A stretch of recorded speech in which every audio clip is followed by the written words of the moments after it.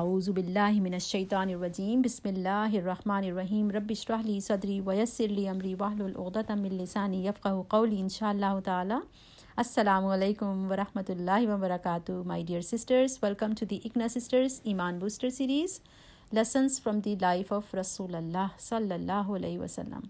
So today's topic, Prophet sallallahu alaihi wasallam's leadership as a balanced personality throughout his life. Rasulullah sallallahu alaihi wasallam lived a balanced life between being a spiritual and political leader, a family man, and as a community member.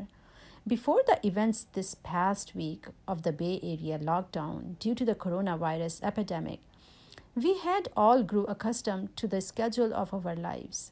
We all have full, busy, and hectic lives, starting the moment we wake up, then working through our days, being in community with our friends, families, and while attempting to remember the God who rules over everything in scarce moments of contemplation and worship. Now we are in a time of confusion and chaos. Our plans and schedules have been blown away, and we all find ourselves isolated from the outside world, except what we are constantly bombarded with through our phones and laptops.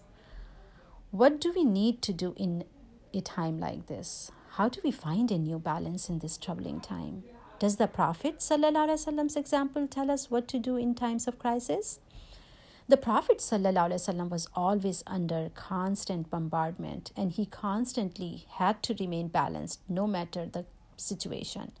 Thus, his whole life can be seen as the best example for us to take to live balanced life no matter our situation. Fulfilling everyone's due rights and doing the work of Allah in full responsibility can be tough. It's hard to maintain balance. Our focus can get stuck on one practice or task. Sometimes we see one sister may be very pious, observing everything in religion, but neglects herself, including her body hygiene and clothes.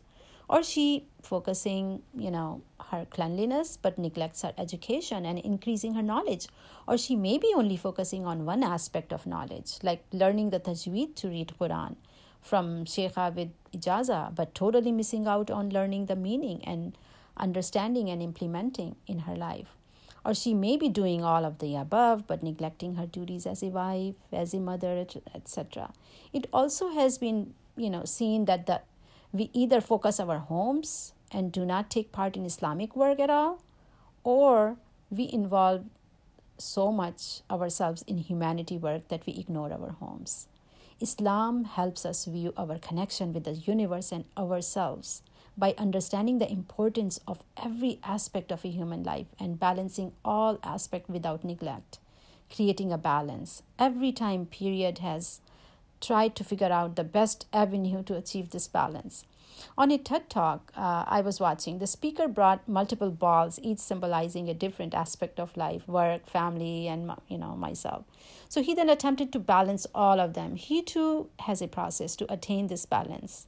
But Alhamdulillah, we as Muslims are lucky to have a deen that is balanced, which teaches us balance and has the Prophet sallallahu alaihi wasallam as the most balanced of character.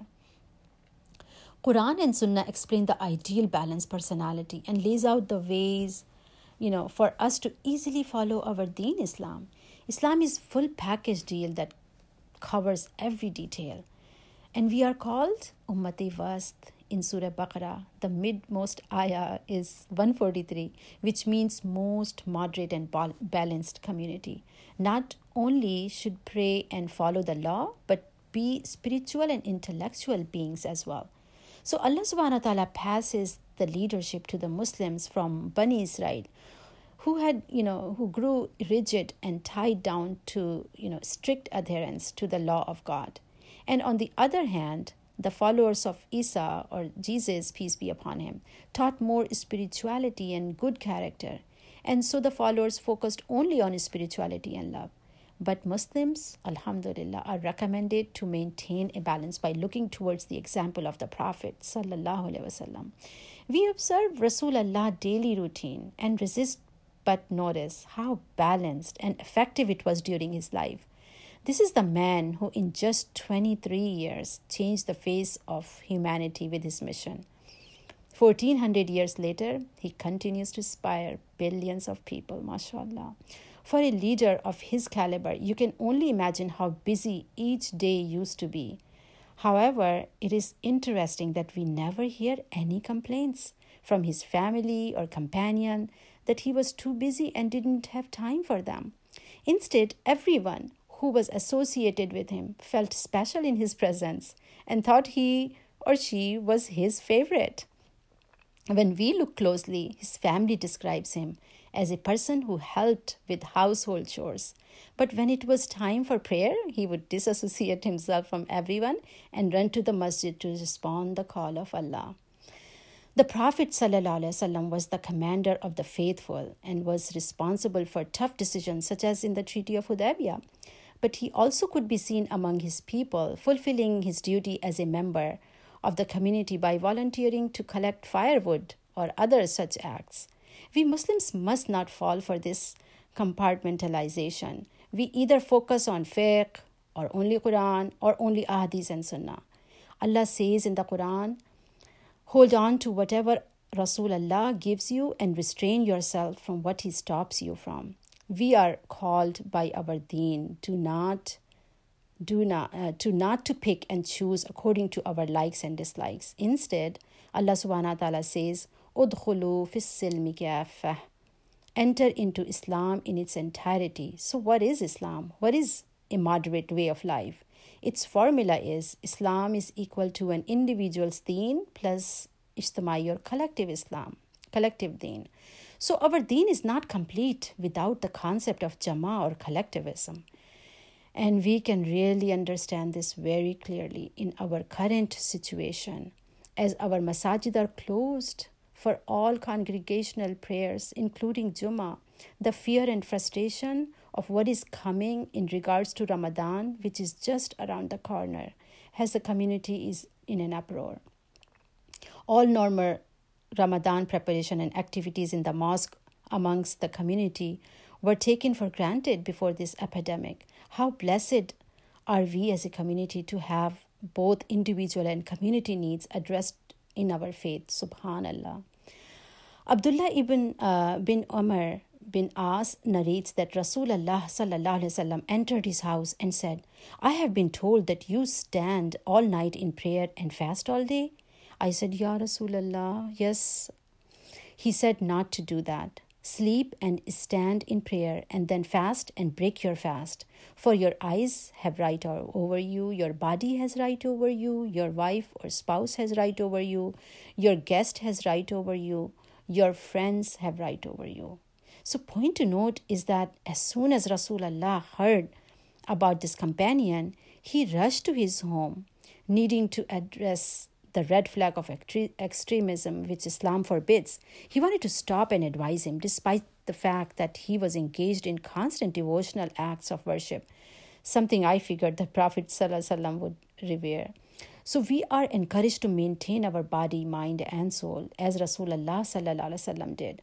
One narration, he says that he would have made a miswak or brushing teeth with wudu obligatory if he was not fearful it would be burdensome for his ummah.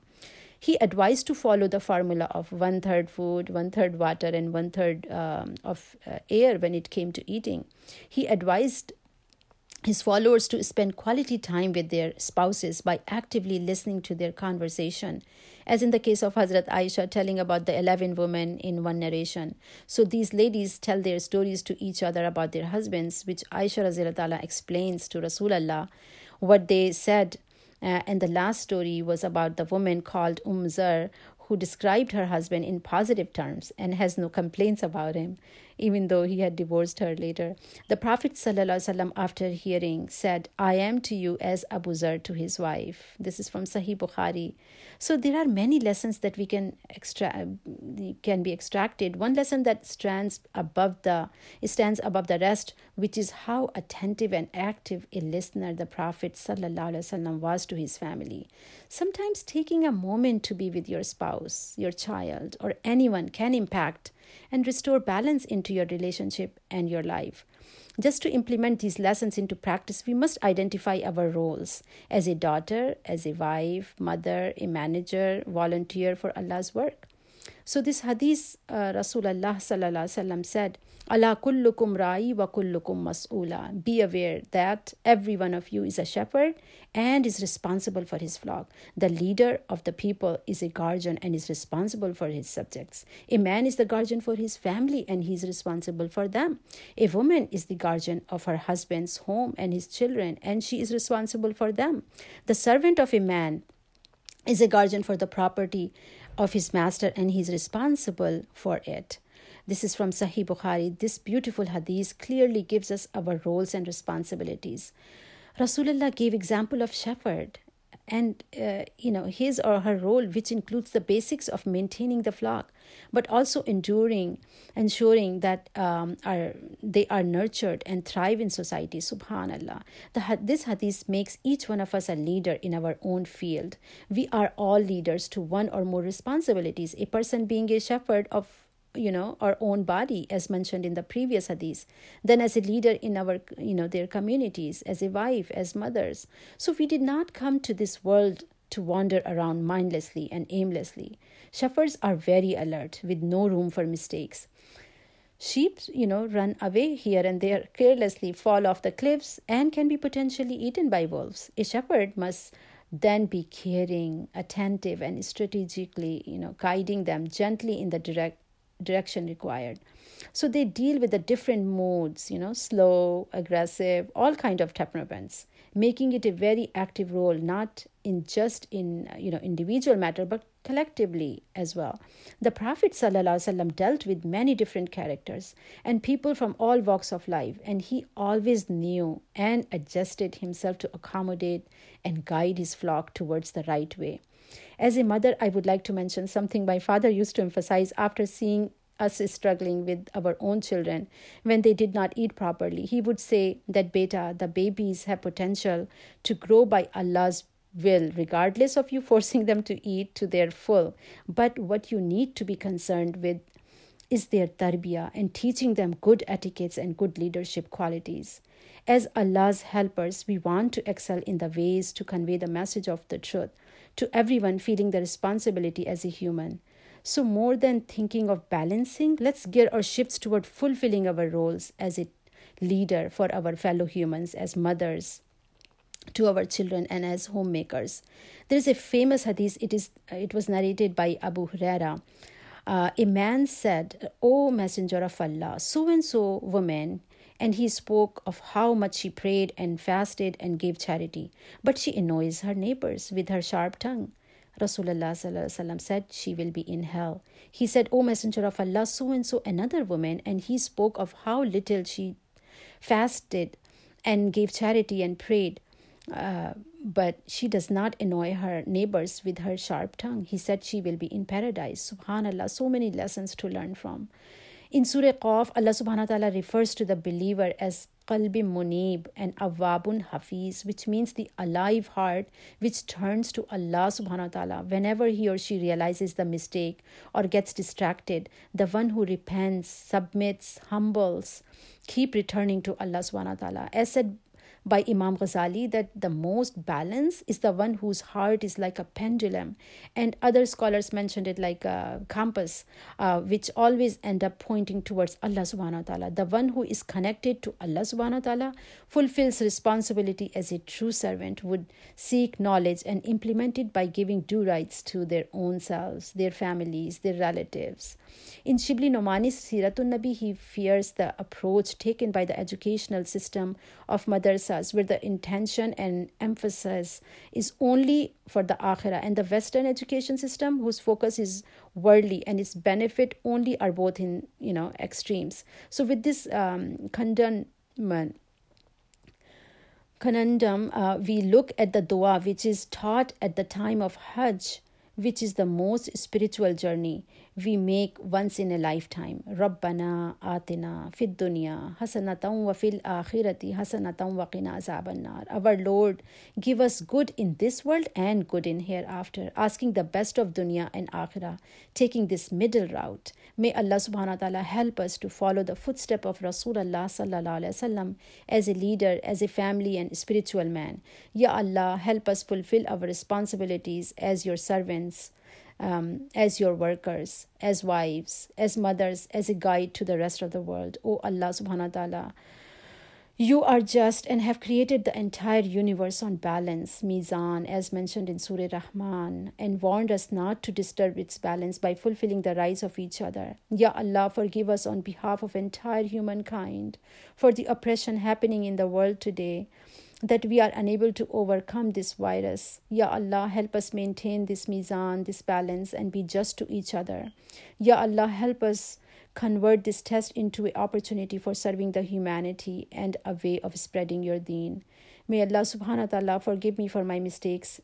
All goodness is from you, Ya Allah. Subhana rabbika rabbil izzati amma yasifun wa salamun alal mursaleen walhamdulillahi rabbil alameen.